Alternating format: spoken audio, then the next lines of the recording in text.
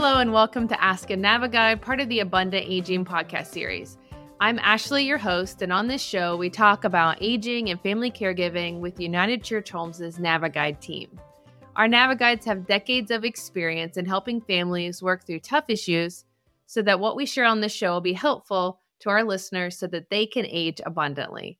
Today, we have Jennifer with us who will help us understand mental health, substance, and domestic abuse. Please remember the opinions shared in this podcast are not meant to convey or take the place of clinical, legal, or other professional advice. Hello, Jennifer. Hi, Ashley. Thank you for having me. Yeah, I'm so glad that you're here. So, Jennifer, we know that you're a NaviGuide with United Church Homes, but you have a specialty in helping individuals with mental health issues. Could you explain a little bit about your background in that area? I have experience working as a mental health specialist for 5 years. In my role, I was responsible for conducting home visits, developing case management plans, and just helping the client with whatever they needed. So that's pretty much the background on that. Sure. Yeah, that sounds great. So can you tell us a little bit about what support systems are in place for those suffering from mental illness? Absolutely. Every community or every state has their own mental program. In Mississippi, we have Life Help. It can be covered through private pay or through Medicaid, or you can pay out of pocket. So if you're searching the internet for resources, you can start with state-funded program for mental health, and they should provide you with a list of mental health providers in your area. In Mississippi, you can get assigned a therapist through Life Help. Also, they have medication clinics in which they prescribe psychotropic medication to help with some of the signs and symptoms of mental health. In Mississippi, you can get assigned a therapist through Life Help, and they have what you call medication clinics in which they prescribe psychotropic medication that can help with the chemical imbalance that causes the mental health disease or disorder. Gotcha. So what sort of solutions have you seen out there once you identify that you have an illness and you need help? What other solutions are there in addition to some of those that you just provided? Well, first of all, you can realize that something may not be going accordingly. You would need an initial assessment, a mental assessment to determine what your experience is, because it's a lot of different disorders like bipolar, schizophrenia. You have to first be clinically diagnosed to determine what illness that you have. That would be the first step. And after that, they will make you a diagnosis. And at that point, if you need medication, therapy, or whatever you need, your therapist will be responsible for supplying you with that.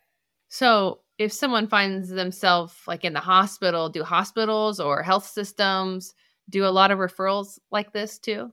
Absolutely. You have some hospitals that have a whole unit designed for it's called a psychiatric unit. And it's for people that are maybe experiencing a mental crisis. In hospitals, they have referral sources as well. Typically, the social worker is the one that handles that to make the referral. I know that helping folks that are victims of domestic abuse is really a passion of yours, but you seem to really have a drive and to support people that experience all types of abuse. So where does that come from for you? I guess upon graduating, before I even graduated, I received a job working at a shelter, and short-staffed it. I did multiple roles. I was a children's case manager. I was a victims advocate, and then I was also promoted to being the housing supervisor as well. And so I began to see so many things that I was completely unaware of. I mean, you can go to school and receive education, but the hands-on experience will really tell you where your passion lies. So I began to see victims of abuse. A lot of them didn't have a supportive network. A lot of them didn't even realize that they were victims. So I guess I just decided, hey, I want to help them in any way that I can. And that's where the passion came from, because not only were females there, we had males can be victims as well. In our particular shelter, we had women and children.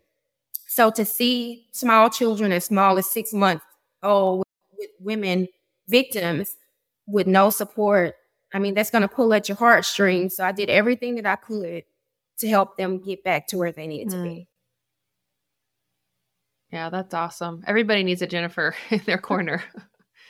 So I know that we can talk probably all day about some of the people and the situations that you met and have experienced about the root causes and why they're in the situation they're in, or why they have this issue or whatever. But is step one in helping a support victim find a safe space, or what is the first step? Well, the first step is identifying that you are a victim, because some people may say, well, that's just how that person is, or I didn't think it was that bad. It's not bad enough to be abused. You have to first realize that you are a victim. And at that point, you can begin to develop an escape plan to get away from your abuser and find a supportive network that can help you go through the things that you're going through. Makes sense. So talking back to the shelter question, how are shelter programs typically structured so that people seeking help know that they're in a safe and secure place? Well, the one that's in Mississippi, they're structured. We have a domestic violence hotline. Each shelter covers, like our shelter actually closed, but when it was open, we covered 10 counties. So it's structured. We had a home office, which was typically in town. And there you would do your assessment and things like that. You would determine whether this was the route that you wanted to take. And at that point, all the staff members signed a disclosure stating that we couldn't even tell our family members where the shelter was because it was that serious.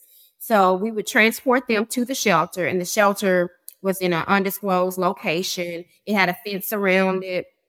No one knew. Like, our families didn't know where the shelter was. Our significant others didn't know where the shelter was, in order to protect the identity of the people, the victims. I actually had a situation.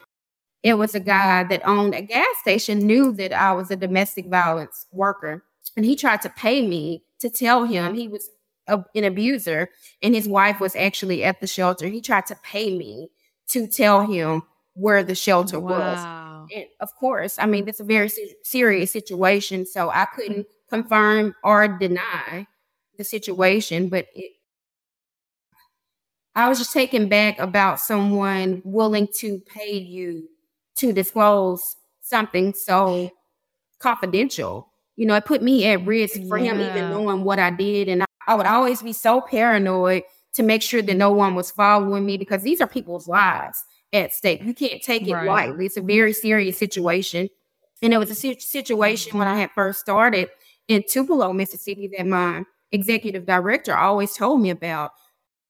One of the abusers followed one of the workers to the shelter, and they actually caused bodily harm to one of the workers and actually took the victim. So when she told me that story, I really realized how important my job was and how confidential I had to be. And I had to realize that people's lives are being staked. Not only is their life at stake, mine is too, because if they follow me, an abuser, a batterer, whatever you want to call them, you don't know their state of mind. They can be mentally unstable. You have to work like you're a police officer or the FBI. You have to know, like, hey, I need to make sure nobody is following me here. I can't speak a word of this. So whatever happened at work, that was at work. I wasn't to discuss it with my partner, my mom, any family member, because it was just that serious. Right. You just made me feel better about it.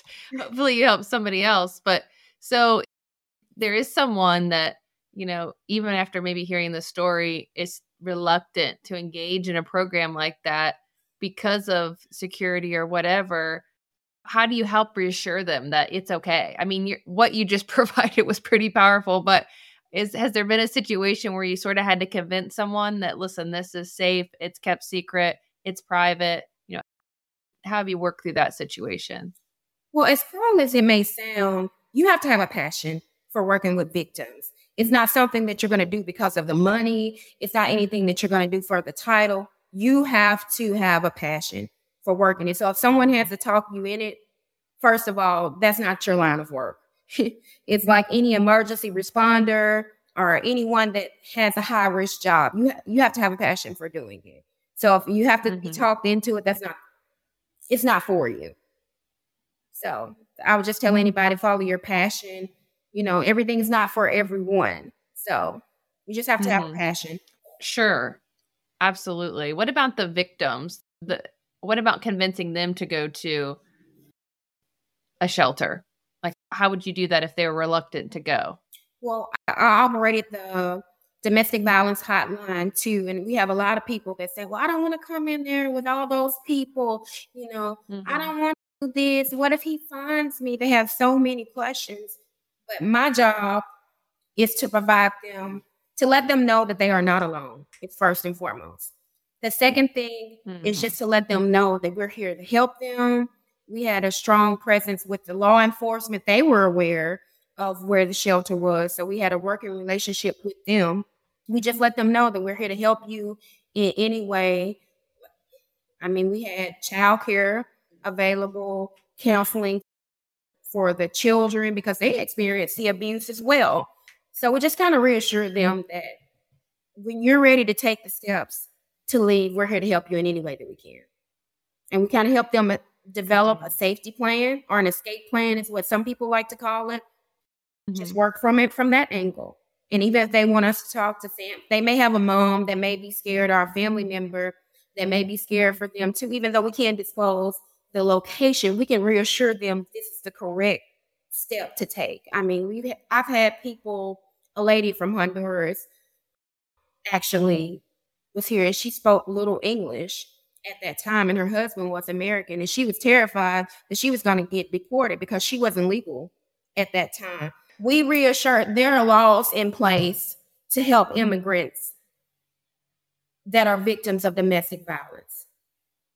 The young lady and her child was able to come to the shelter. We actually had we partnered with domestic violence legal side, and we were able to help her become a legal citizen of the United States. And her child was born here anyway, so they were already a citizen. So she benefited from entering the program. And we had a transitional program as well. So the goal was not to just live in the shelter. We helped them transition out of the shelter by partnering with different apartment complexes, helping them get a name change, if necessary. Whatever we need to do, we help them in any way. Forwarding mail, getting a name change, becoming legal, whatever you needed. We reached out to a provider and got that resource for that victim. So it's a great service to partake in if you need the services. Yeah, absolutely. Thank you, Jennifer, for your expertise and kind of sharing your heart behind the great work you're doing. So thank you all for listening. Thank you, Jennifer. This has been another episode of Ask a NaviGuide, part of the Abundant Aging podcast series brought to you by United Church Homes. If you like this show, please like, share, and subscribe so we can bring you more content like this. You can find us at abundantagingpodcast.com, where you can leave us some feedback or some ideas for future episodes. But for more information about the UCH NaviGuide program, please visit uchnaviguide.org. And for more information about United Church Homes, please visit unitedchurchhomes.org. We'll see you next time.